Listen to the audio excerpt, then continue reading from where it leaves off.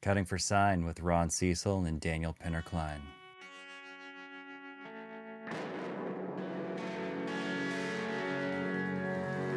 The bad white man call him the devil.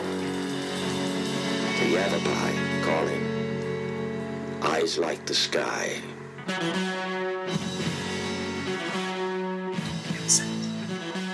You have consented to record your voice with your friend Ronald. You do not have a good singing voice, my friend, which is a shame because we can do some duets. Dude, it hurts. It hurts when I try to sing. Like actually try to sing. I know it does. It hurts. Like I'm like, oh, that is tough. That is real tough. Hey, congrats. This is episode 40 of Cutting for Sign. Yeah, hell yeah. 40 times. 40 times. That's pretty cool. That's a week's worth of work we just did.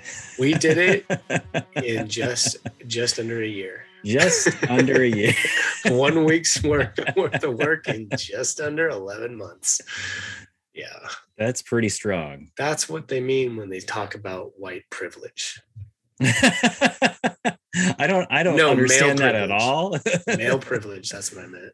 Just all the privilege talk, it's like I know that sounds kind of like I think I see where you're going now. That almost sounds a little bit racist. Let me clarify that. Yeah. Privilege, white privilege, male privilege, American privilege, youth privilege, Sure. Middle class privilege, like all of that stuff. You and I kind of check all those boxes. Oh, 10,000%. Yeah. And as much as I think there's those parts of ourselves that are like, I'm not, I suffer too, yeah. Which is true. Like there's a few categories you and I fall in that are not privileged categories. And, but I do think the ones that we do exist in have made our lives significantly easier than a lot of people. And one of those things has been probably time.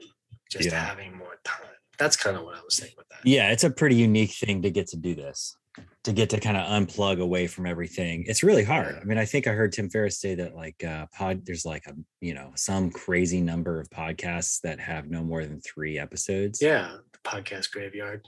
Dude, it's no joke. It's a lot of work. It's a legit amount of work that you got to put in to do this. I feel like we've only just begun too. Like we could probably just keep doing what we're doing and gain better guests. Now, by better, I just mean like when we can probably have a better conversation with the people who are on, because you and I understand how to talk to people. Yeah. You know what I mean?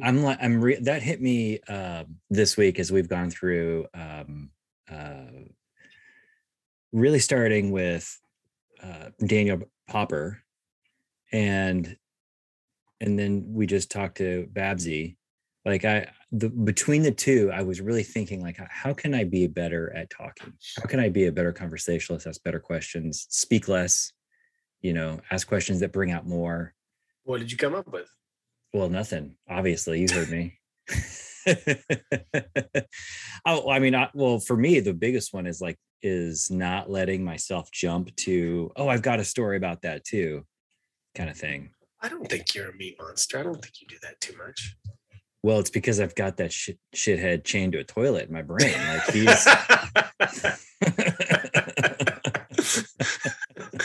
I want to know more about that story now. Can you unchain the fool?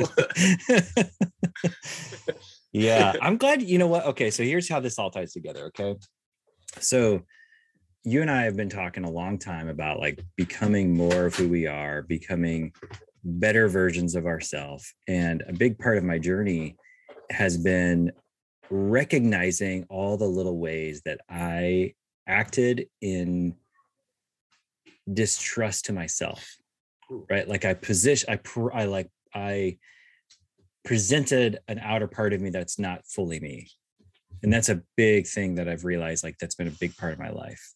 Well, that's got to be a matter of degree, though, because I think that's human nature. Just as I understand, I completely agree. Yeah, I think it's probably the most pervasive, singular, like individual problem that exists. Is like people are afraid of being themselves. Well, and I don't think I mean it's a good thing to do that, because I think that tailoring subconsciously and automatically tailoring our psyche, our persona, our personality to fit other people and to not upset things to some degree, that's a good thing, because that's a huge tool that helps all of us get along, because humans get along in massive groups. We're no longer just getting along in like 150 people. We now get along in millions. I'm not talking about that. Like like that's easy. That shit's easy for me to do. I'm talking about having to say that I believe things that I did not believe. I'm talking about my Christian upbringing. I'm talking about like the family systems I operated in with my parents and my greater family. Like I'm talking about the parts of me that like didn't feel like I was allowed to be because I was afraid of rejection and abandonment from like my primary core of people. That's what I mean. I think that the just normal persona that is who we are, it when it's taken too far for other reasons, it turns into what you're talking about, Yeah, it does. And it's like stripping away all that bullshit and just being yourself. And I feel like that's a lifelong process. Well, it definitely is. And for me, it's been in fits and starts, like big chunks of, hey, we're getting through this. Other parts, it feels like, do I even know how to be myself? Is that even a thing? Like how do I access that part of me? Yeah. That's a good call. And maybe you don't. And maybe in some ways, that's what the process is. It's not unpeeling something. It's literally learning how to, who you are and how to be. That's why I would love to have been an actor, because in the little acting I did do, you get to try on a different personality. You're encouraged to do that. And then what I've found is that I would find out little things about myself that were latent through the character I was, It was like the best way to discover and actually embody in your voice and your movement who you might be. Yeah. Like our man Brett Weinstein and Roy Kent. Yeah. They're a better version, better way to do your own alter ego than to act them out in a show. Exactly. Yeah. Tenacious D, Jack Black. He's one of my favorites. Yeah. Because his Jack Black character is so off the cuff, rude and angry, and but it's like you can tell it's good natured. And he has Kyle Gass foil, and he can just like pick on Kyle, but they're really cool in real life, so it's okay. But he's awful to him, and I just think that creating some sort of safe environment where you can be your dark, dirty self and bring it into your persona is like really healthy. You've mentioned in the past that you want to act in the future. Strictly because of what I just told you. I just think it would be a great way to express inner parts that don't get to live in this world, Well, I think that's fascinating. I want to talk about that more, and I want to come along for the journey in this. But until then, our next guest, Jasmine Carmen, is here. And awesome. I'm excited about this because we're going to talk a bit more about what you and I were just talking about in a minute. Sounds great. Take us away. Jasmine Carmen, you are an Australian-based feminine wholeness coach and creator of Conscious Sexuality, a space of liberation, learning, and enlightenment around sexuality. Your passion is to see women thrive, create abundance, and step into their most authentic life. You help women hone their sexual energy, particularly those who experience pain during sex or have been otherwise hindered by purity culture. You believe that all of a person belongs in embracing and awakening to one's sexuality, asking oneself difficult questions, and that freedom and a new life direction can come from resolving past traumas. Welcome, Jasmine. Thank you. Good to be here.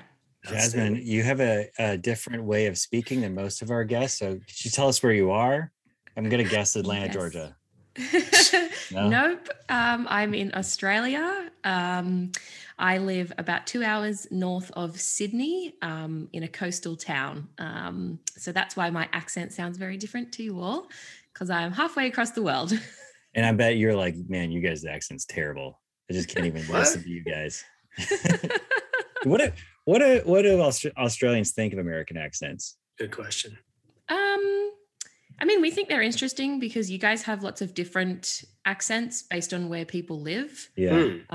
Like I love a New Yorker accent. I think it's just fantastic. But then I also am quite fascinated by like a Southern accent as well. Is that as prevalent? I can do one if you want me to do that the rest of the episode. Just speak Southern the whole time.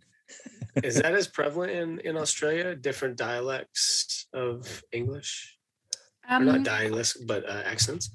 I don't think it is. There are some different twangs that can come through, but all in all, I think we all kind of sound the same. I wonder why that's so prevalent in the States. And it's kind of that way in England too, right? Yeah, it's really that way in England. Yeah. I wonder why that is. Maybe it's the diversity of culture. I don't know. It's a good question. I mean, we still have a lot of diversity here as well. So you do get like ethnic English accents or, Asian English accents and things like that. But in terms of kind of like the typical Australian accent, I feel like it's pretty much the same mostly everywhere. I lived in Geelong for like, I don't know, the better part of a year. You familiar with Geelong? Yeah, that's in Victoria. Yeah. It was a very, very formative part of my life. I feel like I discovered myself there as more than in any other time in my life. It was amazing. That's awesome. I love that. Jasmine, I didn't know something about you. I knew what you did. I've even spoken to you. But I listened to your podcast and listened to the episode where Dan, your husband, right? That's his name? Yeah. Yes. Interviewed you. And as much as Daniel, my co-host, and I would like to talk about the difference between Australians and Americans. I was just a little vamping. We were vamping. I could get it all into it. I could root around in it, as Daniel says. Your overcoming story, I don't know if that's the way to phrase it, but your healing journey, I knew of it, but I didn't know kind of some of its past stuff. And so why don't you kind of introduce yourself around that? And we told everybody what you do, and then kind of maybe this is your origin story, since every superhero needs one. Yeah, sure. So I guess that's right. Everyone kind of starts somewhere.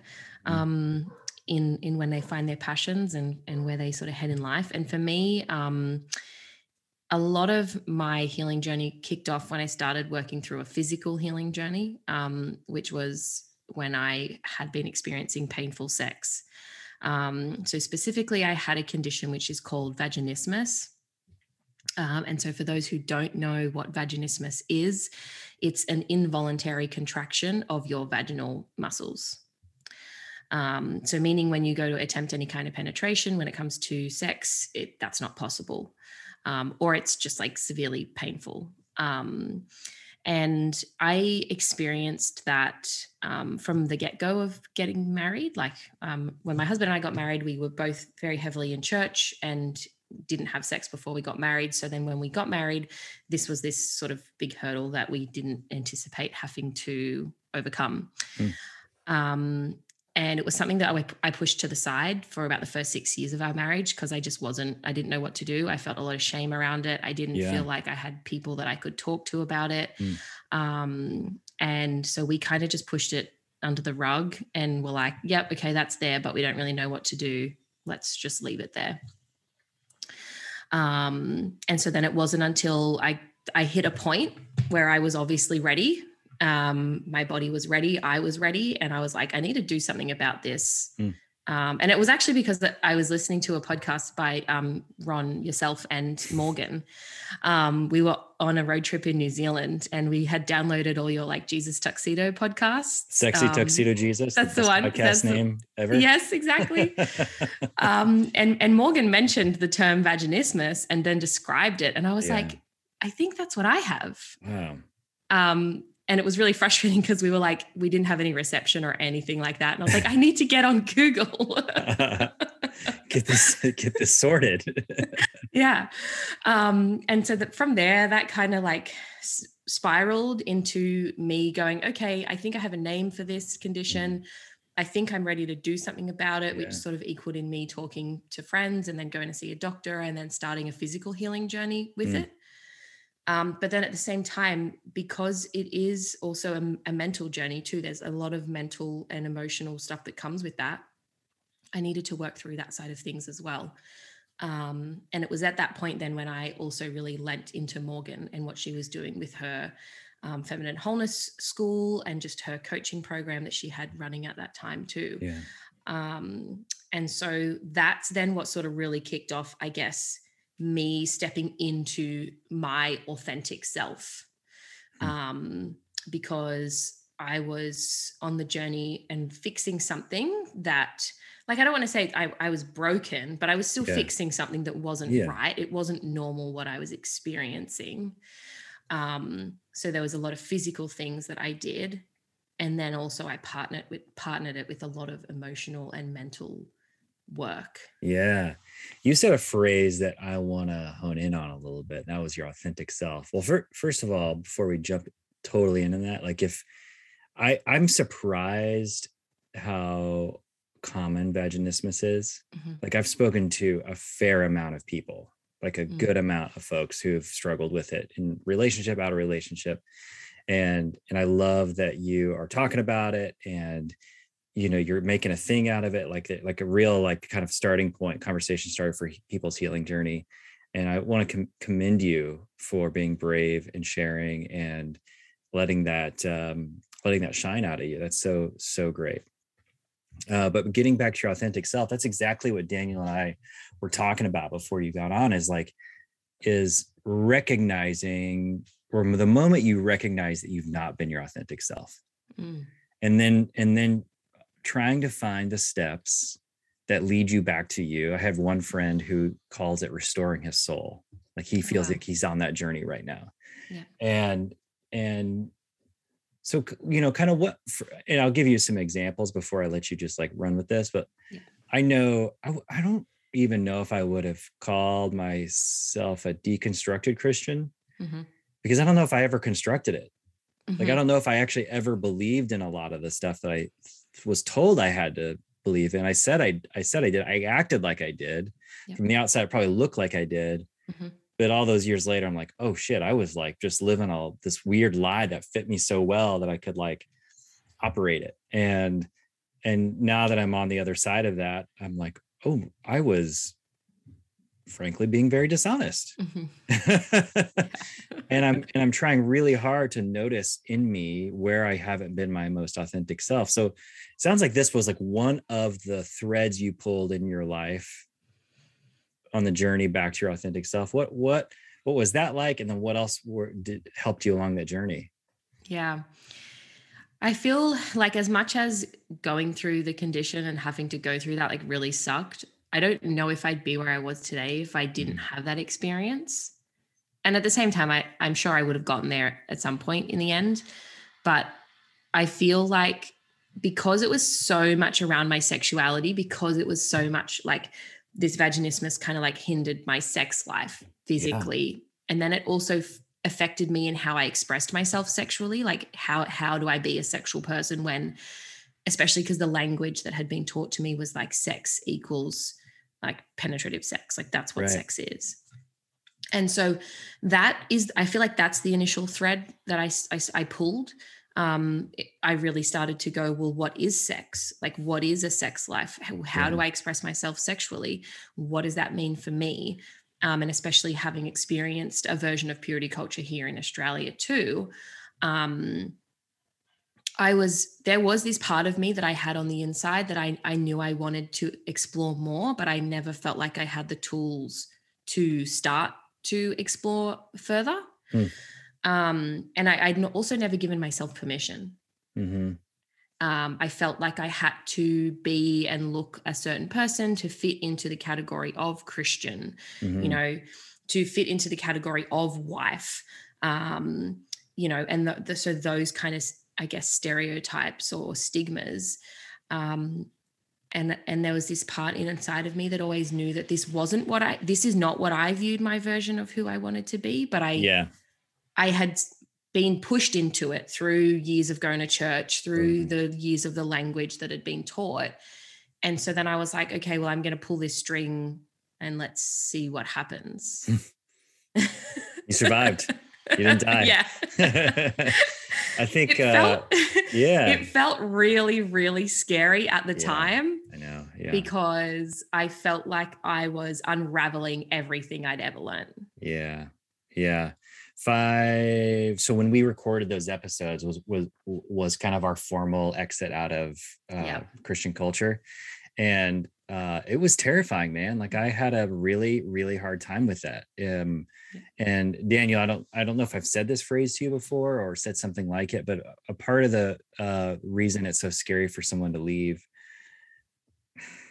some form of Christianity or church or whatever is that the silent judgment is not only are you out of the group, like you're out of Christianity, like you're going to hell, like you're going to die the eternal death. And that is like a really weird superstition that wants to latch on really like it wants to hang on so much. Yeah. If someone has learned when they're a kid that there's a hell and that if you don't behave a certain way, you're going to it, that I would think that would be pretty brutal to at a deep level let go of and believe in something else. It's profoundly difficult at first. The other thing I wanted to just give a little note on is she mentioned something called purity culture. Purity culture is like this idea that there's a really specific way sex can be and should be and has to be in order for it to be acceptable in Christian culture. And that is, generally speaking, no sex before marriage. Sex should only be done between a man and a woman in the context of marriage, full stop. And that's kind of it. I mean, that's like not much else, right? But it is I would think no freaky sex would be somewhere in there. Yeah, correct. Yeah. That's right. I forgot about just all shooting that. From the hip. That seems like no freaky.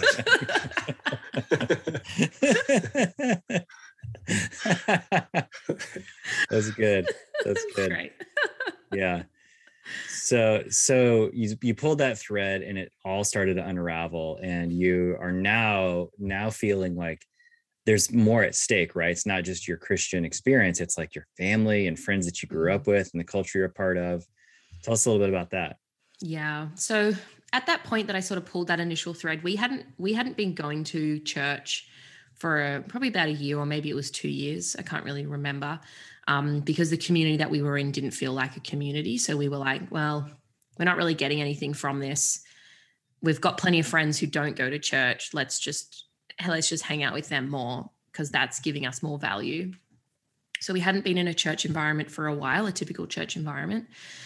So the big thing was really around like, how do I start to re-express myself? Like, how do I begin to redefine myself as who I want to be and not freak my family out? How'd you do that? What was your baby steps? And then finally the grand reveal.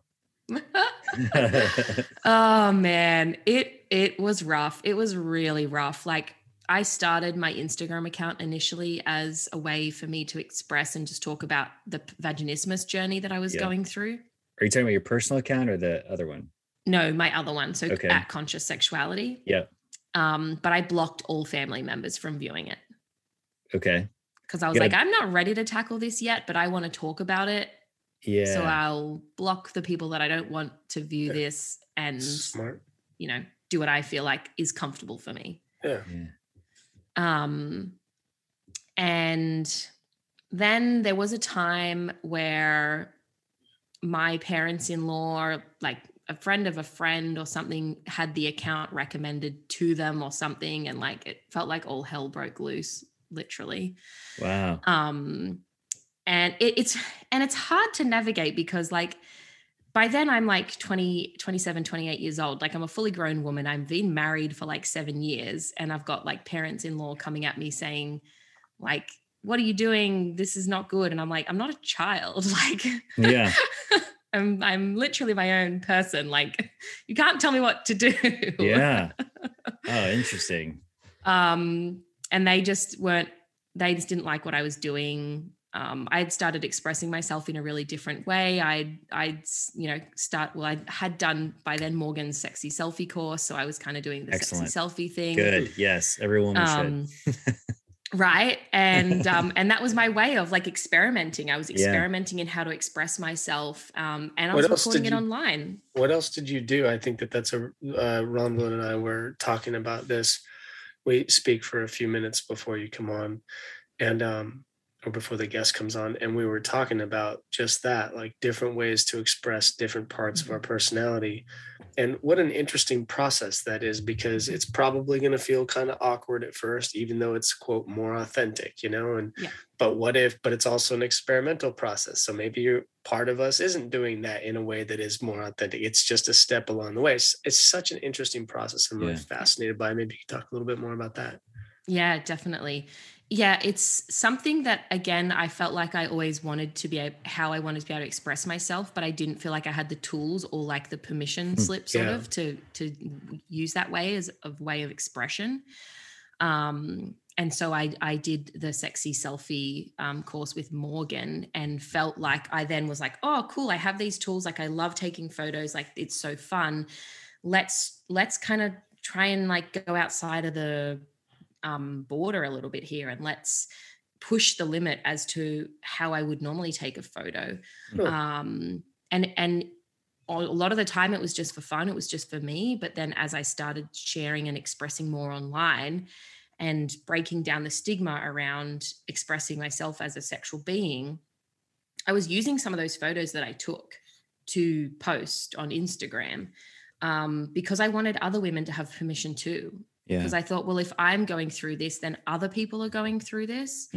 And so I didn't want to just limit it to like my photo gallery on my phone where then no one saw it. I wanted to show that there is freedom in this unique way of taking selfies and dressing up or dressing down or not dressing at all, like just those kinds of things. And it just felt like that practice in itself was a huge permission slip for me, but also really taught me how to start to express myself sexually more. Yeah, it's like, it's really easy, I think, for us to say, oh, that person's taking a sexy picture of themselves. How arrogant or selfish or, maybe even narcissistic. Like, people start throwing around some pretty heavy words, and I think that you can, like, if a child does stuff like that, we look at it maybe more like it's play and expression.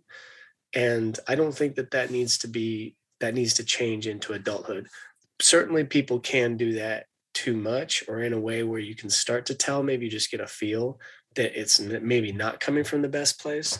But I would think, and maybe there's more of that than what we're talking about, but I don't know. I don't really know that. I tend to be like, you go, person, like, get it out there, and to be honest, it makes me want to do that too, right. And what maybe confidence or good feelings I might get, from that. I think that men, or male identifying people, or people closer to the male end of the spectrum of gender, maybe could play with that more too, I think that's a really interesting point that you brought up, which is it's about play. And I think as we often enter into adulthood, we lose that because we get told we're meant to behave and act in a certain way. So we lose that play aspect. We lose that inner child aspect. And that was exactly what Morgan was trying to teach. She has been teaching for so long as well. She's been saying, you don't have to just act this certain way because you're an adult now. Like, you can have fun, you can play, anyone who's an avid follower of Morgan knows how much she loves to play. Like, she puts the wigs on, she does anything and everything. Like, she just goes for it. And that she has been my inspiration, honestly, like, for so long, because I'm like, I want to be like that. I want to be carefree. I don't want to give a shit. I hope I can swear on this podcast. You can definitely fucking swear on this podcast. No, I can't believe it. This is bullshit. Hey, real quick though, Jasmine, question for Ronald. Yeah. Because Morgan does do that type of imagery pretty consistently, does she get a lot of flack for that from anybody? Not anymore. At the beginning, yeah. Really? At the beginning, especially so I had like left Christianity in 2004, and I wrote this great letter to my family and my mom, like, I'm out of the family, I'm out of church, I'm out of the country, I'm gone, don't contact me, I'll call you. And it was one of the best. Yeah, it was really such a great liberating experience. And I think if anyone is listening and you've got like some toxic shit in your life, family in particular, that is like, you can see the evidence of it not helping you, like, get those divorce papers in order for your family and get that shit out of your life. Cause it was a huge boost in my like emotional, physical, spiritual health. But a side note is that you're now like close to your mom. I'm now close to my mom. I feel like I've been able to process and forgive a lot of that stuff. Yeah. Okay. Now I say all that to say, I had this like kind of like reconnection with Christianity, maybe 3 years after that. So maybe around 2007, 8 or so, 2008. And Morgan joined me in that. And she does not have a Christian background at all. And so it's all kind of like watching her navigate that is like, oh, I don't believe that, but okay. Like everyone seems nice. I'll kind of go along with it. And she kind of did the like cute Christian wife thing for a minute. And so when she really, we did that for a few years and here in Portland. And then as it all began to unravel, number one, she just did not have any problem leaving church. Like she was like, this is easy. Like that, like, I don't, especially when it came to like, LGBTQ, issues, especially when it came to like, there's only one way to get to heaven. All those kinds of like big primary pillars of Christianity. She had no problem. It was like easy as pie for her to walk away. And for me, I was like, still like a, wild animal somehow. It just scared me to, it was almost like I was a captive animal trying to get back in the wild. And that was with the difficult transition.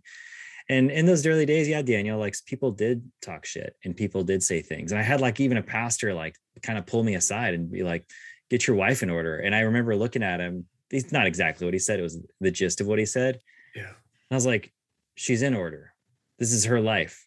Like she's helping people a lot more than you are. So I've always celebrated her. And the funny thing, I think the irony though, is that I don't feel as near as free and wild and playful as she does. And even last night, like she just took off to a retreat with some girls, and she bought all these like fun outfits to wear with these girls. Some of them were really sexy, and I'm like, hell yeah, let's look at this lady. But the other thing, I was a little jealous. I was like, I want some fun outfits. I want to dress fun. I want to have a good time. I want to go play. Like I want to go out to some clubs. I want to do all this stuff. So we were trying to figure out how I could make that happen. Part of it is like I just get too tired thinking about what to wear, and so I just like default to the same shit all the time. Well, that's a good point. I have noticed that like for me, any step along this path, I'm curious what you think too, Jasmine, path of authenticity, like, and I think of authentic self is more of like it's like I'm stepping into that more and more, as opposed to like, now I'm my authentic self. I feel like that term, I have a little problem with authentic self because it's just a little bit clunky, but I love the gist of it. And on that path, I find it all work, but very satisfying work. It takes me more effort to make my house a little bit nicer. It takes me more effort to dress up, to eat better food, to like basically everything that's more aligned with my more authentic self is a pain in the ass, at least at first and for a while. And so if I were to like take some selfies or something like that, like posting things, I don't know, it's all work. And I think that it's okay that it's work, but I think I wonder if some people might find that it's challenging, as it puts them off, because it's like, oh, it's not easy. Yeah. You know what I mean? Like it should be easy if it's right. And it's like, not all the time, sometimes, but sometimes it's the total opposite. It's right. Like hard. It feels awkward. It feels wrong, but that's a good sign. Yeah.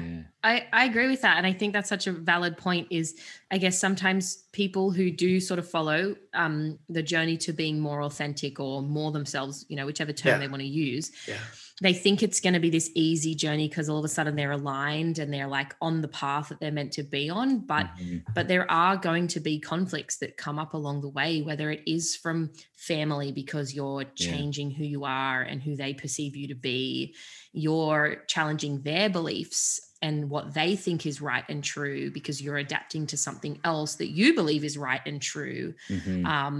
Taking selfies is not easy because you feel awkward, you feel vain maybe, but all of these things start to become easier with practice. And that was what I found is, yes, it was hard work. Like I dedicated probably like 2 or 3 years of my life to like hardcore, like morning meditations or weekly selfie practices, reading all the books, like ingesting all the information so that at some point it would become like first nature. Wow. What other things did you do during that 2 or 3 years? Well, one of the biggest things that I did was work alongside Morgan with her programs that she had been offering, because I wanted what she had. I wanted the freedom that she expressed and how she did it. And I felt like she had the tools that I needed to be able to get on that path and navigate that. So I was heavily invested in that. And then I was also like buying books. I was like challenging my beliefs around Christianity. So I was also in the middle of like deconstruction.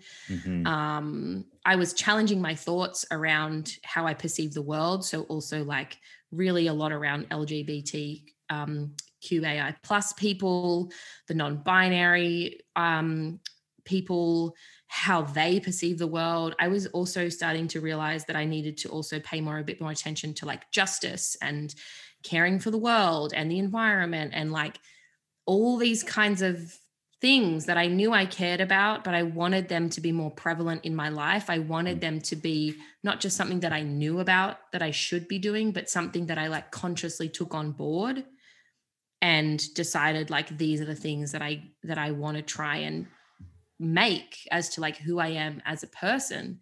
And I guess that's why that's why I have my name, I guess, as Conscious Sexuality, because a lot of what I did was bringing everything that I wanted into my conscious. And I feel like a lot of it had been sitting quite dormant in my subconscious for quite a long time. And I was at that point where I was like, no, I want it conscious now. Like I want it to be at the beginning. And one of the terms that I gave myself was I wanted to be consciously embodied. And when I say consciously embodied, I guess it's quite a broad term because it means whatever I bring into my conscious is something that I want to like integrate or embody into my life, into who I am, into how I treat people, how I perceive the world. And that like is kind of like this 2 to 3 year space that I took.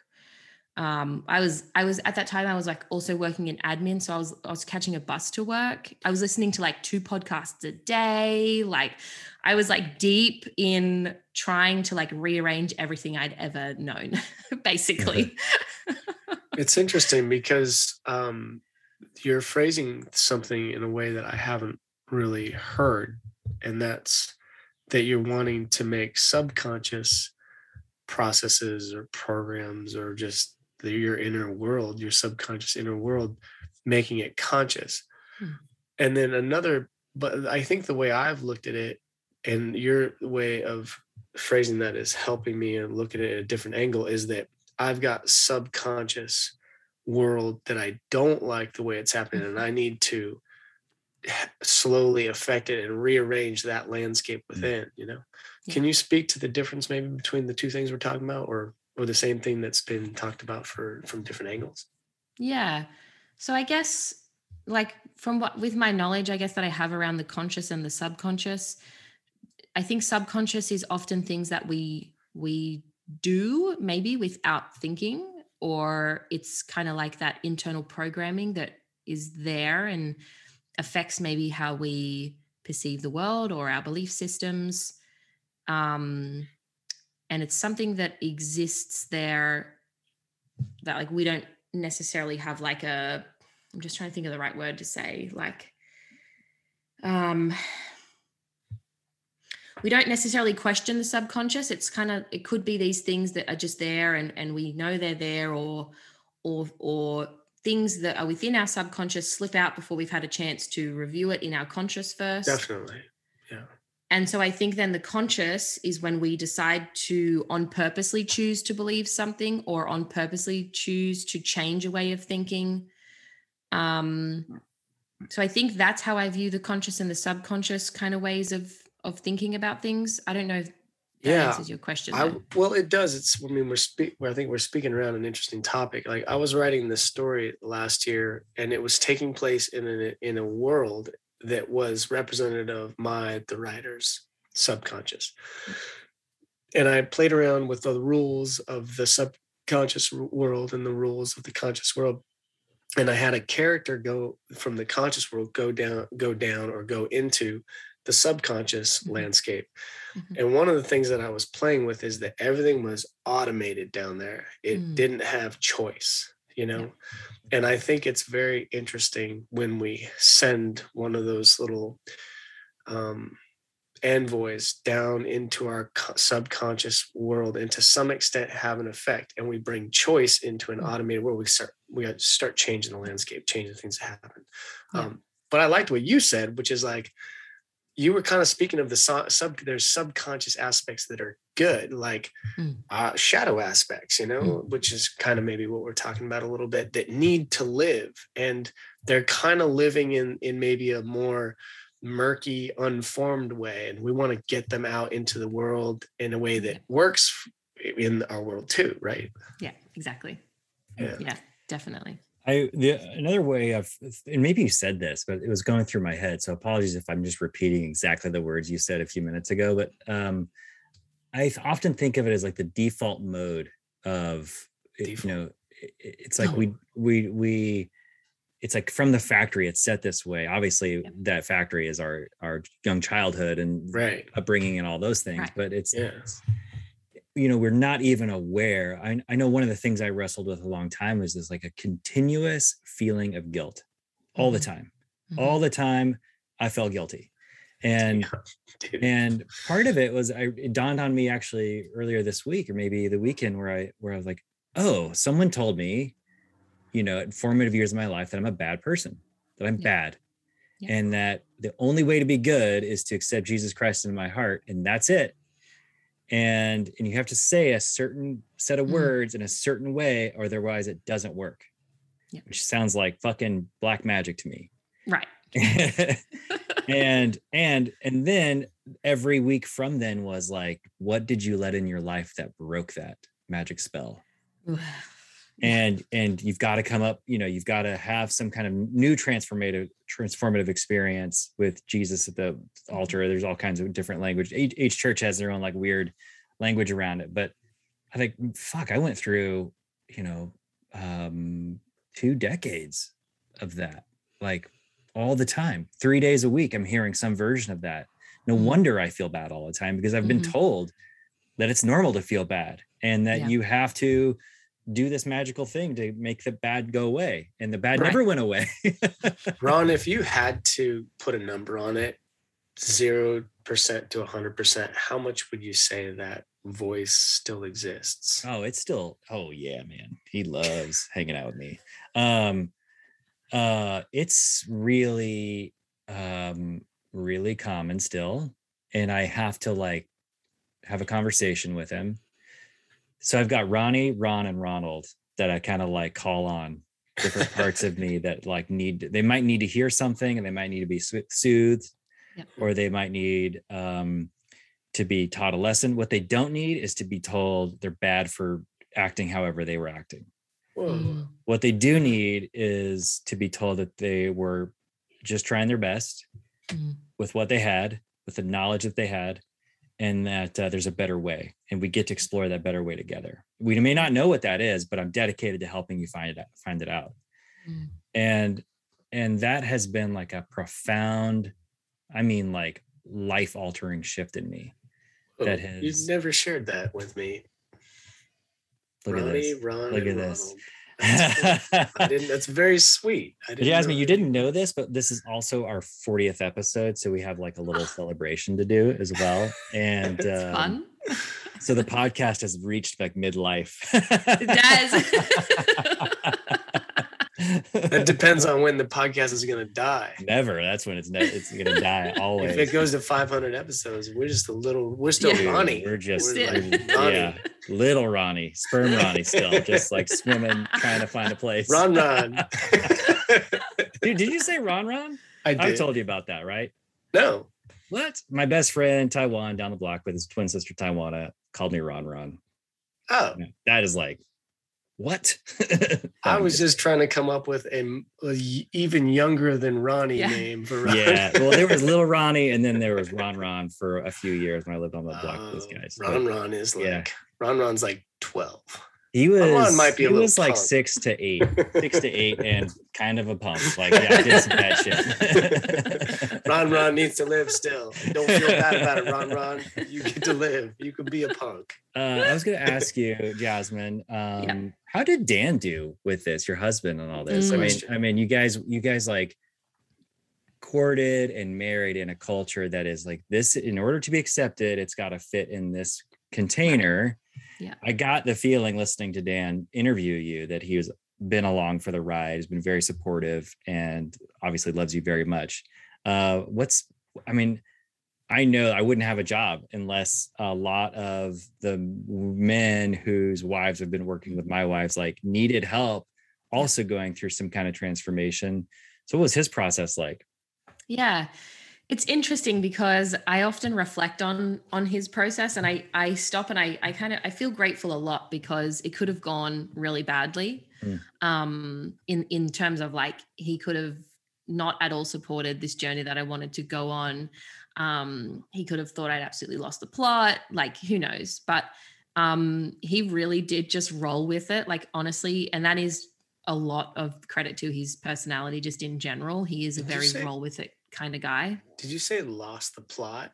Like the plot of the story? Is that what that phrase is? Oh, maybe that's an Aussie term. You've never heard that phrase, man? No, like lost the plot, like lost the plot of the story. Yeah. That's good. I like that. Sorry. Just wanted to catch that. Lost the plot.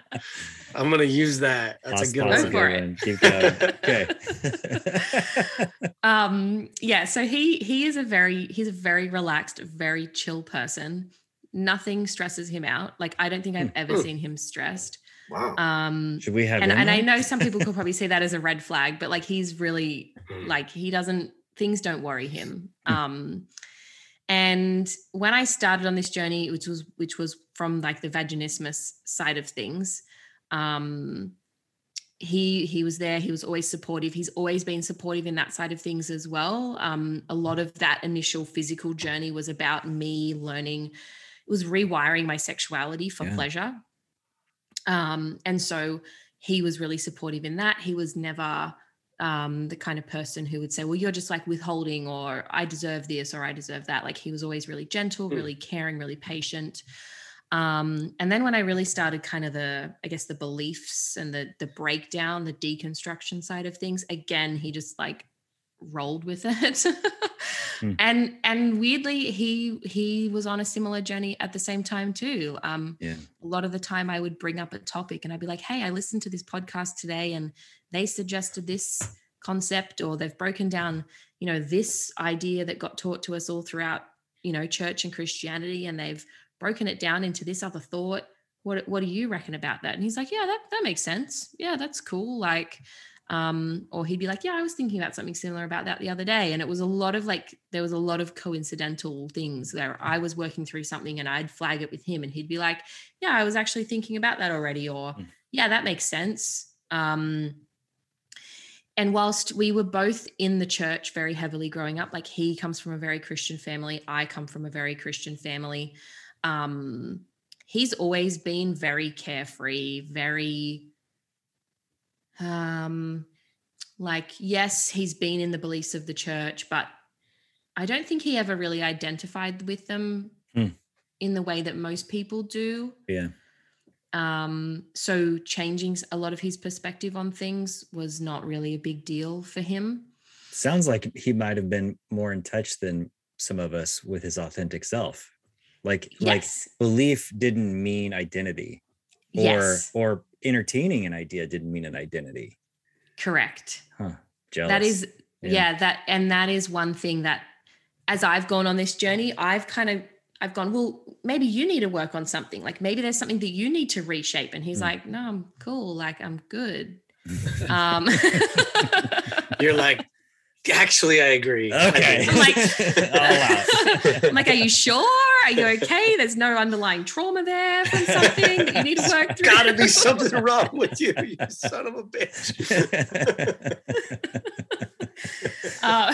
So he really has like, it's been really nice because I feel like I've been through a lot. And so it's been nice that he's just kind of been this rock there rolling as I've been going through things, like not feeling. He's always been a really confident, independent person. His identity has never been in what he thinks or does. When I started, my conscious sexuality Instagram and started talking about our sex life online and started being, I guess, more provocative, if you really want to use that word. He was like, I don't care. Like, you do you, Yeah. And that was one thing that we sort of did come across is people were like, yeah, but why would you want your wife showing herself that way online? And he's like, well, like there's things that are for us and there's things that are for others. Like, we had discussions about boundaries, like what he was comfortable with me sharing and what he wasn't comfortable with me sharing. Like, and I think that's an interesting thing is a lot of people don't see those conversations. So they just assume that there's a line that's being crossed or something. Whereas it's like, well, you're not in this marriage for a reason. Like, this is our relationship. Well, you're not in this marriage for a reason. Get the fuck out of here. You're getting in my marriage. It's an interesting statement. Yeah. There's layers to that. I like it. I know. Part of me wants to unpack and just like play around with that one line, but that's good. That's good. Let's keep moving. Like there's a non-monogamy joke in there, and maybe there's very monogamous we are. Yeah, I get it. So in terms of how Dan coped with it all, he just very much went with it. And if he ever had a problem with something or felt concerned about something, we would just talk about it. And so that in itself took our relationship to whole new levels because we learned how to navigate and grow together and evolve together. I mean, we got married when we were barely 21, like babies. The odds are not good. I too got married that young and was divorced by 25, I think. Well, didn't you also get married when you were 19, Jasmine? Didn't I read that on your bio? Nope. I thought it said that you were in a relationship when you were 19 and then it ended and then you met your husband right after that. Yes. I did have a relationship when I was 19. Wasn't married or anything. It was just a dating relationship. Okay. I misread. Yeah. Can I ask you just to get a real clear, like fine point on it. Mm-hmm. Did you completely heal from vaginismus? Is that what it's called? It is called that. And yes, I did. It sounded like it's something that you were experiencing for many years. Mm-hmm. It sounds incredible to hear that someone can heal from something that's so chronic and mysterious. And I'm assuming that you thought at that time it was going to be for your whole life. Yeah. Can you just tell a little bit? I feel like that's a very valuable experience to have gone through. Yeah, definitely. So I guess 2 reasons I feel like why I experienced vaginismus. One was because I had an accident when I was 9 years old where I fell into the edge of a pool and I cut my perineum. Ow. Oh my God. Ow. Correct. So 9 years old and I had to go to hospital and have surgery. I had to be stitched up. Oh my gosh. Yeah. Yeah. I mean, that's the age of my daughter right now. Like I can't imagine how like traumatizing it'd be for her. Yeah. Extremely traumatizing. Yeah. So you've got like 9-year-old, you've got doctors looking at your vulva, examining, trying to do it. And then you've got to go under anesthetic and get stitched up. Big deal. And then the second is I believe there is a portion of the purity culture sort of Christianity side of things that also affected my sexuality. But from a real physical perspective, my body held the trauma from the accident. Is that the idea that around in cases of vaginismus, I'm assuming that there are many ways for it to manifest itself, but is it like a tightening of a lot of the muscles of like maybe the pelvic floor or things like that? Exactly. That's exactly right. So like our pelvic floor has like there's so many muscles in the pelvic floor. Which hold it all together. And then again, sort of really specifically, you do have muscles which is your vaginal canal, which like leads up to your cervix and then your uterus. So it's that section where normally people are, that's your vaginal canal is where people are doing penetrative sex or using toys and things like that. And so it's at that point of insertion where, so basically my body remembered that last time something was at that area, it was really painful and it hurt. And so my body was protecting me. Yeah. It was like, no, last time this happened, it actually really hurt. So we don't want to do this again. But that didn't manifest itself until I was 21. Oh, you didn't experience any symptoms is that kind of because you weren't having penetrative sex until then? Yeah, correct. And then also just as a teenager, like I never used tampons or anything like that as well. So I never ever inserted anything because I was a good Christian girl. Until I got married, and then all of a sudden I was like, oh, okay, why can't I have sex? I got to say this real quick, Danielle, and that's like the part of the faith journey that hurts especially bad, is that you did all the right things, right? And you were told if you do the right things, then holy shit, marriage, sex can be amazing. It's gonna magic. Yeah, it's gonna blow your mind. Like we know the secret. The world doesn't know the secret, and then you get there and you're like, no, this sucks. This sucks bad. Really bad. Yeah. I mean, with that said though, and I'm not playing devil's advocate necessarily. Are you trying to play God's advocate right now? You're trying to speak? Just go for it. I'm not Christian. And to be honest, when Christianity comes up on this podcast, I always feel a little bit uncomfortable. Because I don't want to put people off, because there's a lot of people who like hear Christianity and they're like, fuck that, and I think that there's a healthy expression of Christianity. I know both of you know this. I'm not saying anything new, but I am legitimately curious about, not for my own wanting to take on this religion or be part of this religion, but I am curious about healthfully expressed Christianity, because I do believe it is any religion can work. The term religion, as I understand it, comes from the Latin religios, which just means to relink. So we're relinking to that creator, the thing, the greater part beyond ourselves. Yeah. And I'm not saying I fully believe that, but that's just kind of where I generally have come from for the last decade or two. And so I think that there's a lot of different ways to relink, and we call these things religions. Yeah. They all seem to be abused at times, and by some people, and not. And it's kind of like a spectrum. You have a million different expressions of religion through a human life. And so I am curious about a healthfully expressed Christianity. And I imagine that a person could have a sexually, what am I trying to say? It's like almost like, I wonder if there are people who are generally just not that sexual, maybe, and they are also Christian, and so they had a fine Christian life, and they actually did follow the rules, like the ones you're talking about. Because I don't want to just throw all these people into that they're definitely suppressed and they should be like we, you know what I mean? Yeah. So it's an interesting topic. I appreciate you wanting to bring some what's the word I'd use for that? I don't know if I'd use the word balance. Nuance. Thank you. That's the word. Jasmine. By the way, Morgan says hello. I texted her a photo of us talking. That's how well Ron pays attention when we're talking. What'd you guys say? Texting. It's right at the beginning, okay, guys? Jeez, I didn't realize I was that boring. Never mind. Oh, I was gonna say I have met people who did do all the right stuff, and like, I can't say, man, I don't know. Like, they're pretty good.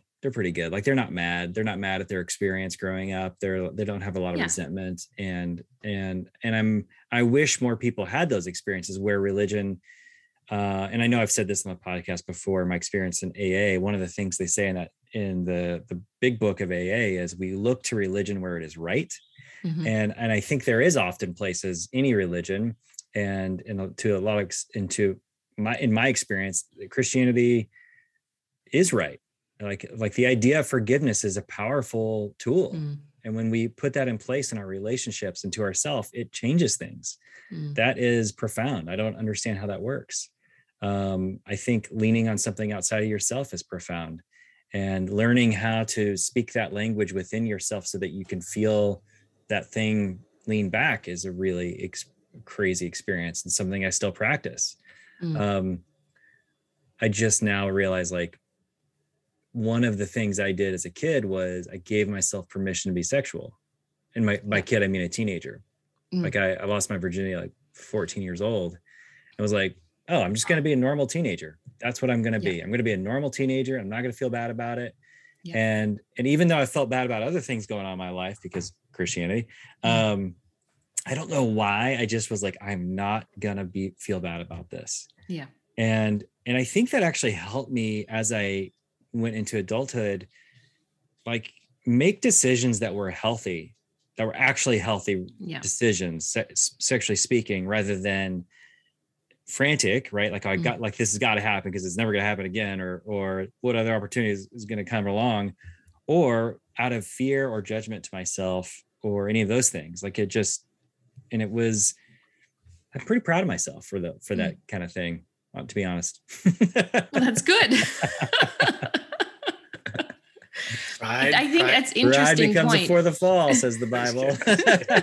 I just wanted to throw a little shame on you so you didn't get too cocky. No, dude, Ronald is like just dodges all that stuff.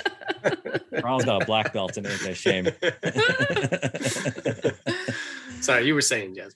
I was just gonna say, like, I like that you gave yourself permission as a teen to do what you felt was best for you, essentially. Because I think I look back on my journeys in Christianity, and it was very much led by what others thought were best for me. Yeah. Which is what I really struggle with in Christianity, is someone else is always telling you what you should be doing. And I feel like I wish I had stood up for myself more, or I had the confidence to, I guess, create a bit of a more independent sense of self growing up, because I yearned for that. That was within me. I felt it a lot growing up. I felt it from, restrictions that my parents put on me as a teenager, and the rules that they had and things like that. And they meant well, like they're not bad people. They were just doing what they felt was right for me. But one thing that I didn't feel equipped in was learning how to think for myself, or learning how to say, okay, cool, I get that you want me to do that, but actually what's best for me is doing this. And the reason I didn't do that, which I feel is really sad, is because of fear of what was going to happen if I decided to defy my parents. Right. Yeah. I mean, it's the hellfire and brimstone. It's like you get cast in the outer darkness, right? Right. Even if your parents telling you like, we love you, you're going to be okay, there's still that like weird hook from the narrative of the event. I wouldn't call it Christianity, like evangelical Christianity, or charismatic Christianity, something like that, that has a real, like they own the fucking like rule book on who's in and who's not in. Yeah.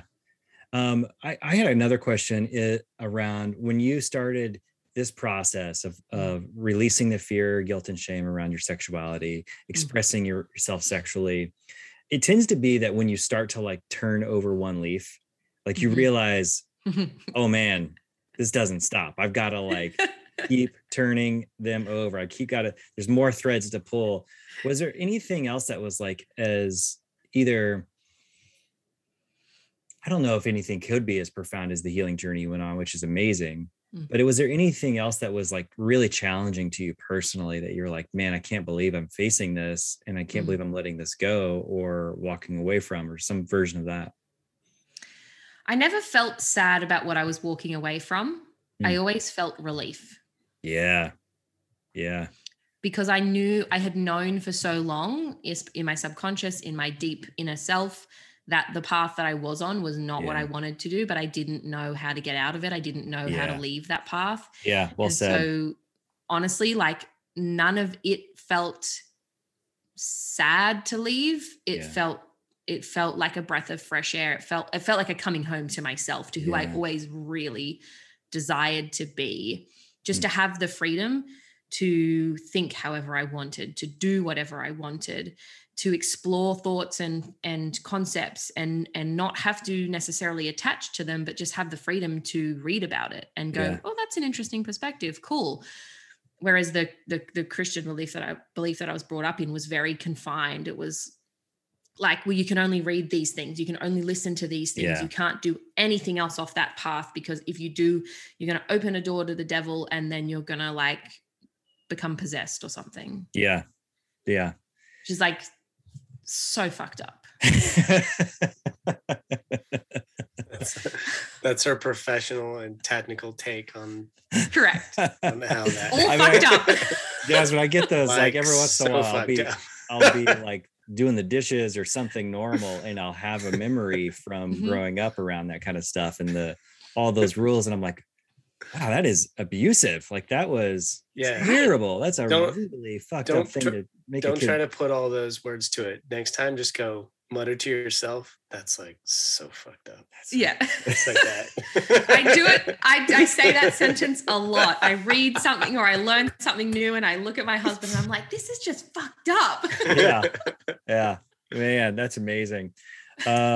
I really appreciate you coming today, Jasmine. Thank you so much. Actually, Jasmine, go ahead, Daniel. I would like to. Can I ask you for some advice? Sure. Oh, we should do this more often.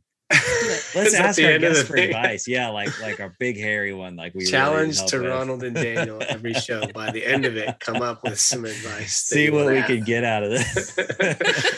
Ron would just be like, I don't have any advice to ask, but I have some to give for y'all. That's just exactly right. Because he's like so fucked up. Okay, here's how fucked up that is. Somebody just texted me before this call and said they were sick. And instead of going, I'm sorry you're sick, I fucking left him a voice message about how to feel better. And then immediately when I was done, I was like, oh, gross, Ronald. And I texted him. I was like, or you can just ignore me because I'm full of shit and sorry. Yeah, so that is in there, Daniel. Whoa, I was actually just kind of making a joke, but every joke is based in silver truth. All right.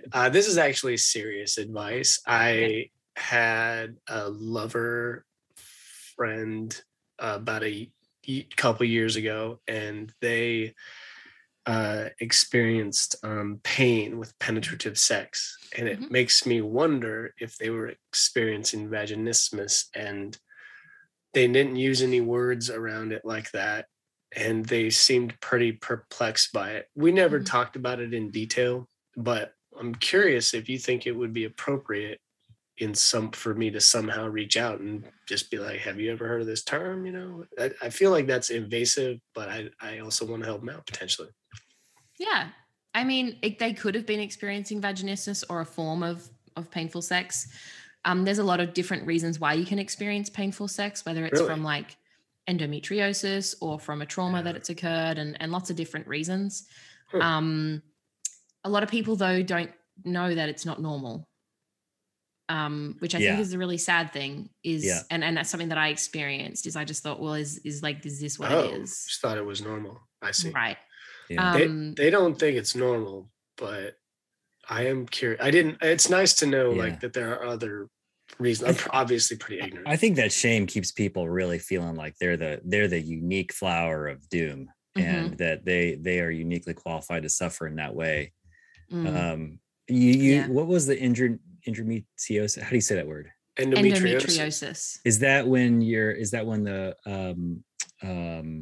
ovary like gets sick? And that it's like I don't know the clear definition of it, but it has to do with your ovaries and your uterus, and I believe it's something that ends up being on either on your ovaries or like on the external side of your uterus.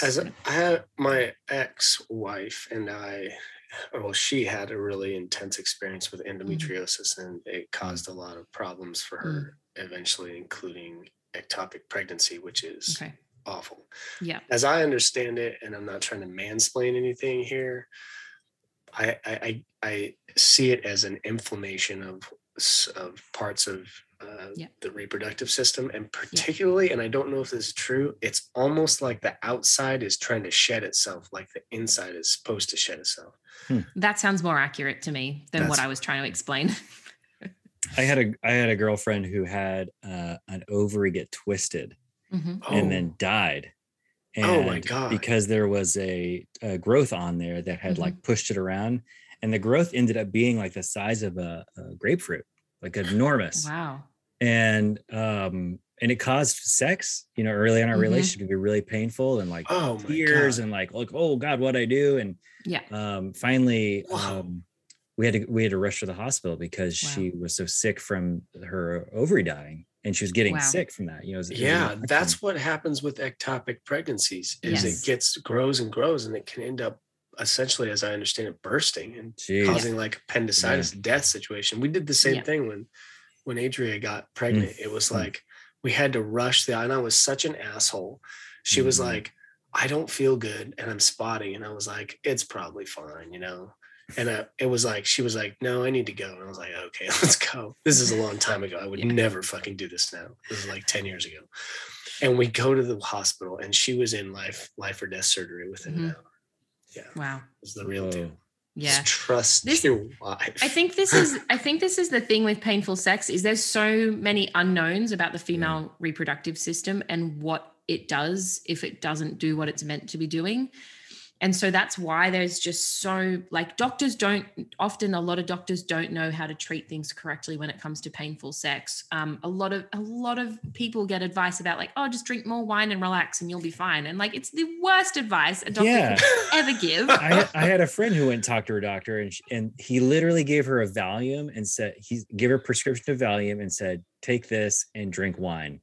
Right. And I'm like, he told you to roofie yourself, right? Like that's like that's. Well, you can see where that's coming from, though. It's like they're trying to maybe say you just need to really relax your body. There could potentially be some truth to that in my mind, but like you're saying, it's not about that. In the science. Yeah, and I hate that they say that, because it just perpetuates that story of well, just relax so that the person you're having sex with can have sex. And it's like, no, that's not what it's about. Like, don't get me started on the patriarchy. That's a whole nother segment. Fuck patriarchy. We'll go ahead and we'll agree with that. It's tricky, right? I think that's the reason I don't want to reach out to this friend who experiences something like that, because it's like, I'm a man. Hey, I'm Ronald with his friend who's sick. He's like, I got something for you. And it's like, comes from a good place. You want to help someone, but also it's like, I don't know, I don't know anything about this. It's something I'm just learning about. And there's so much complexity and nuance, and it goes deep. And also it's kind of dumb to assume that this person who's into a lot of naturopathic medicine and wouldn't know that already. You know what I mean? Yeah. And that probably do. That can be the tricky thing. Like, I guess if you're not really in contact with that person and you don't really know if it's something that they're actively trying to resolve, it can almost be like just that awkward conversation where people go, oh, but have you tried this, when someone tells them about something that's ailing them, and you go, yeah, but have you tried this? Or yeah, but have you tried that? And they're like, shut the fuck up. I've tried everything. Like years ago. She's like, Daniel, everything was fucking fine when you left. I'm gonna This is a side note, and I've heard a lot of stories of people who have experienced painful sex, and then they've left a relationship, and then they've gone on to a new relationship with someone else, and they don't experience the painful sex. Interesting. What do you think that's about? I think it can be about like how open or safe that you feel with a person. Yeah. And so I'm not saying that because you're not an open or a safe person, but like, no, I definitely am. Sometimes the painful sex can just be based on something that could be in the subconscious. It might not be from a physical trauma that has occurred. And they might not be experiencing it with somebody else. But so that's like, there's so many complexities to painful sex and why it happens and how it can happen and all those sorts of things. It's a really interesting, very specific, right? But obviously so many reasons and nuance and complexity and past history. I mean, I just appreciate you talking about this in the world, and then specifically with a couple of dudes who like kind of have never experienced, you know, a couple knuckle draggers. I mean, in some areas we really are like, you know, I mean, I don't need to be talking to anybody about painful vaginal penetrative sex, you know? So, and I had a partner recently was like, I've said, hey, do you recommend me and Ronald inviting this guest on the show? And it was like around an indigenous situation. And she's like, yeah, you're like a high school basketball player and you want to have a chat. You want to like play with Kobe and Shaq, you know? I was like, okay, fuck you. And also point taken. And so but should we still have him on? So like, you know, I think Ronald and I know where we stand here. And just, I think it is special to be able to participate in this conversation that's not private. You know what I mean? Yeah.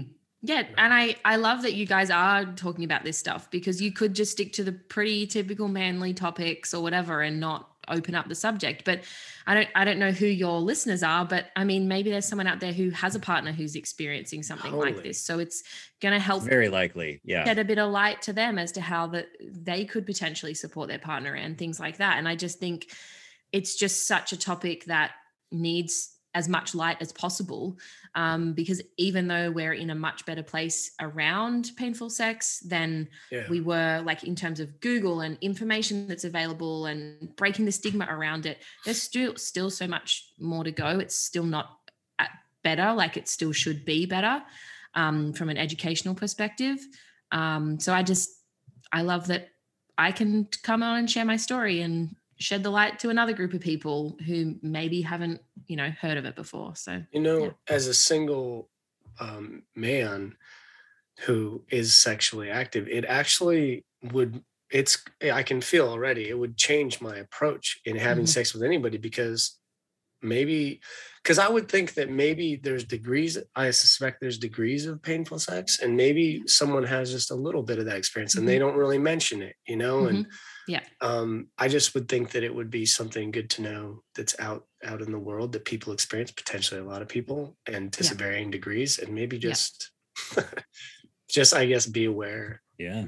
And that's the thing. It's being aware and knowing that just because maybe someone can't have penetrative sex doesn't mean you can't have any sex at all.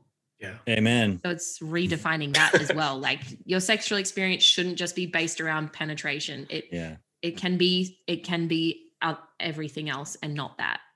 And that's not going to take away from that experience. Totally. That is also another rich conversation that could be had. Awesome. Yes. Yeah, definitely. Okay. Well, as a person who used to be in Christian ministry, I want to tell you, you are doing the Lord's work.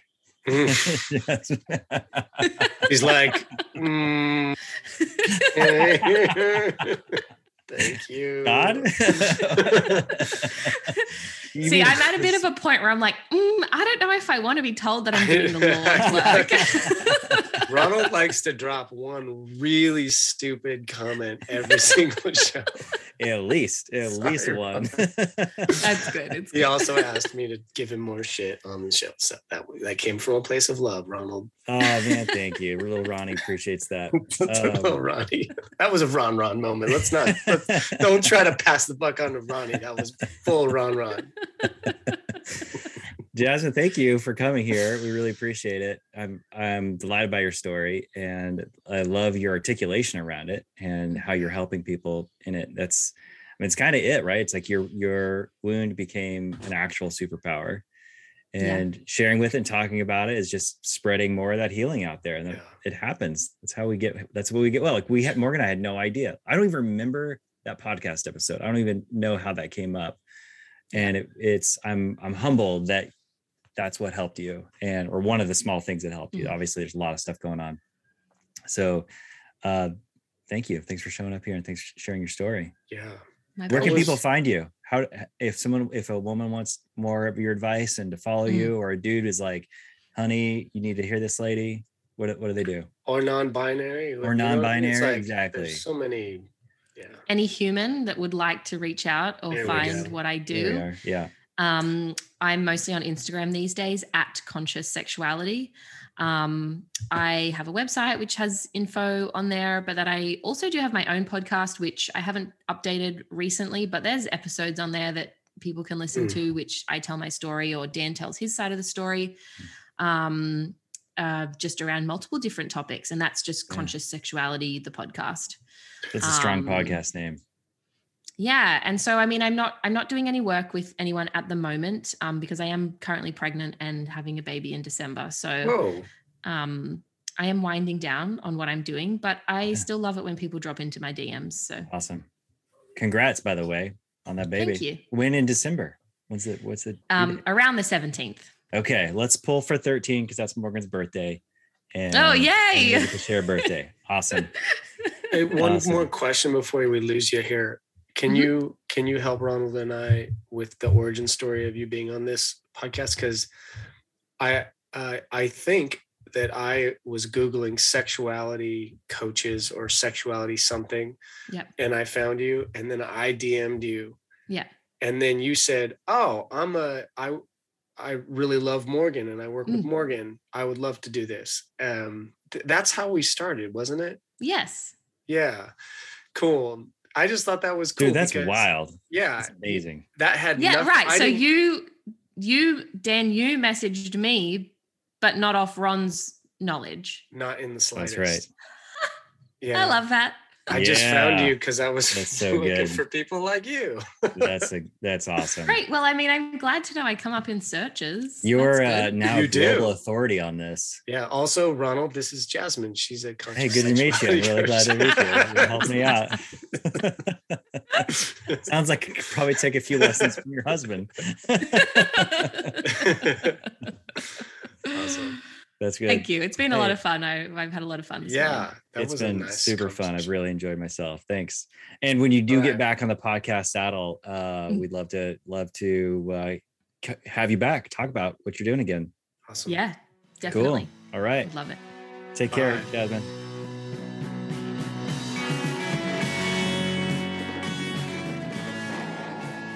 Field dressing number 40. 40. Go us, man. Jasmine Carmen, she was fun, dude. That was a lot of fun. We're starting to have a good theme of really good conversations with Australians. By the way, what are the other Australians? Tracy Hunter. Oh yeah. Yeah. Tracy Hunter. Yeah, she was. Maybe we should have a board of Australia. I mean, that's funny to her and have her and Tracy. There should be maybe a few other definitely sexuality or something in that world where we just pepper them with questions. We ask for advice. That's what we should do. we give advice like assholes. Give advice. Give me your problem. I'm gonna give you. I don't need to know your problem, but I definitely have advice for you. I got so much to say right now. So that way that I said Australians right there was a subtle show reference, by the way. I didn't catch it. Sorry. Flight of the Conchords, which I wanted to bring up at one point in time. I love that show. Because you know how they rip Australians. Yeah. I'm disappointed I didn't catch that one because. Well, Jermaine dates an Australian, Keitha. Do you remember that whole bit? It's really good. Season 2? I don't know. I don't watch it in seasons. I just watch YouTube clips. Okay. Which is a really interesting way to watch any show because you get it way out of order and then you start to slowly the bubbles make bigger bubbles and then you get it. It's like a nonlinear way to absorb a show. It's awesome.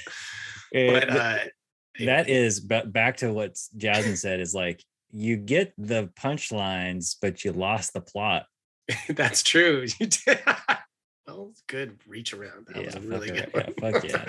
But the way that he says Australia, he is so in conflict with himself over dating an Australian because he really likes her that he can't say the word Australia when he says he's dating an Australian. So he can never quite get through the word. It's really funny. Australian. Well, we should have more of them on because we're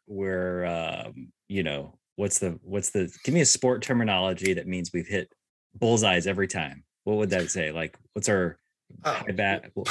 Come on, batting average. I don't know. We're painting the edges, the strike zone. We're hitting dingers. We're hitting for the cycle. It's a touchdown every time. Thank you. Sports terminology. If I had to do like, I would die. If someone put a gun to my head and was like, started asking me that questions, I'd be like, I'm dead. You know, I really like sports, but I am ashamed of that. And I keep it, especially when I have a girlfriend that I really like that I love. I will keep my sports that I like sports from them because I don't want to be judged as a knucklehead sports fan, because the way I like sports is I really like it. I love the stories. I get to know the people and the characters. I follow who they are, at least as best you can, you know? Yeah. But I love it. I love the sport. I love the game. I don't like the bullshit of it, but I always feel ashamed about that. Don't feel ashamed about this any longer, dude. I've been doing better. Did that help me? Man, you yelling at me telling me not to do something anymore. My heart's sure going a little bitter. No, you're right though. I do have choice around that. I don't have. It's not so subconscious of a shame that I can't choose not to do. I can choose not to do it. I think I intentionally tried to not like sports as a kid because I didn't play enough to be good. You know, I had health problems as a child, asthma and allergies. It just kept me off the fields, and I would try and I would never play for more than a season or so. And I really, really regret having a lot of judgment around sports as a child. I wish I had done them more. Yeah. There's a judgment against competitiveness, but that's only because competitiveness is so easily spoiled, you know, and turned up too high. Good call, but yeah. If you turn it down to the right frequency, it's lovely. It's good-hearted. It's good-natured, and it's actually these days when I play a game, like I like to play games a lot actually, like pool or snooker or like darts or anything, and I kind of have a little bit of skill around them, and so. But every time I get into a game, I always like want it to be a really close game, you know? Yeah. I get really uncomfortable if I'm blowing someone out. I don't mind being blown out. I almost like that because someone's like doing a good job, but I'm still playing. It's like dichotomous. It's holding opposites. I'm really playing. Don't get me wrong. Yeah. But it's good natured. I'm not competitive until suddenly I am. Like I get into a position and I didn't anticipate it. And I show up to whatever it's going to be, and I'm like, I'm here. And then suddenly Ron is like, it's on. And we want to like win. We want to be the best. Yeah, that's probably, I mean, I don't know. It sounds like it's okay. And then it goes, and you try to crank it all the way up. Yeah. You know, there's probably something there you could flesh out. I felt like we missed something. We were on a path talking about Jasmine, our conversation. She was great. She was awesome. So great. Yeah. That was a really engaging conversation. So good. I want to reiterate that vaginismus and painful sex is really common. And if you know someone who's experiencing, like, go find help. There's plenty of resources. Like not you, Daniel, but like you, the listener. No, I get it. It's just what you just did. It's slightly in the world. And I don't really know this, but you and I think that was a really good conversation for you and I to have because we talked about religion. We talked about sex. We talked about sex, particularly more centered around women rather than men. We're talking about a couple of areas that are either not really our forte or they are a little bit charged or a lot charged, you know? Yeah. And I think that it's good for us not to shy away or for anybody to shy away from those conversations. And if you like at least me in this conversation, don't really have a lot of articulation around it, we might misstep, you know? But I think that people will see what is coming from your heart and my heart. Like I am here for the promotion of people's health and well-being, you know, all people, all life, you know. It's a huge value of mine. I fuck up all the time, but I fuck up less than I did 6 months ago, every 6 months.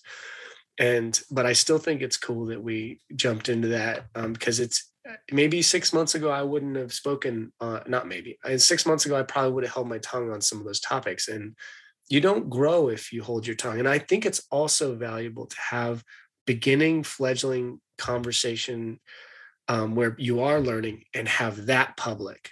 Whereas I've heard some people say, well, if you don't know what you're talking about, have those conversations in private. Doesn't need to be public. And it's like, I get what you're saying, but if you're having these conversations, I think like you and I are, with open heart, open mind, curious, it's okay to have them in public so people can see how they can potentially, hopefully, have those conversations and start those conversations for themselves, maybe in public, maybe in private. Does that make sense? Makes perfect sense. And I don't think I can add anything to it. That's how much sense it made. Honestly, I really, really feel grateful for that conversation. Yeah. And I wasn't really feeling it in the beginning because I don't know her, you know? Yeah. And but wow, you know, I feel like she really provided an allowing, graceful, spacious, at times humorous space for you and I to kind of like dip our toes in some of these waters. Totally. Let's do some more. How about 40 more? How about we do 40 more episodes and then we decide if we want to do another 40? Let's just start there. No, you and I shook hands. We're doing 100. You've got me for 100, my friend. 100. No, we shook hands. I know. It's I say 40 more, but my heart is allowed. No. Trying to back out. Trying to sound funny, but my heart says I never want to stop. I got to take my wife and her girlfriend to the airport. They're headed somewhere, and our friend was asking me about the podcast, and I go, you know what? I am thoroughly addicted to hearing people's stories and hearing what makes them tick and hearing about their expertise and their experience. And I can't get enough of it. It is so fun. It is really, really enjoyable. Today we talked to who is considered the best female rock climber in the world. Yeah. All around rock climber.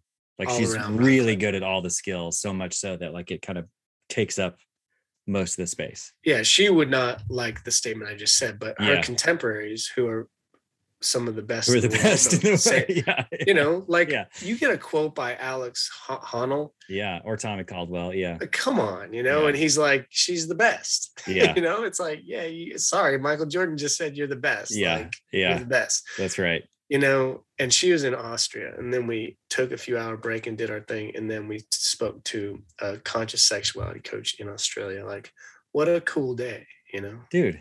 What a cool day! Thank God we live in this time zone. We'd have to be doing this with carrier pigeons in the past, and it would take forever. Podcasts via like carrier pigeons. we send the questions back and forth, and then our subscribers eventually get a pigeon at their door with a little. What? I just had that scene in Monty Python and the Holy Grail when they got the coconuts and the pit and the carrier. the bird is like the coconut. So funny.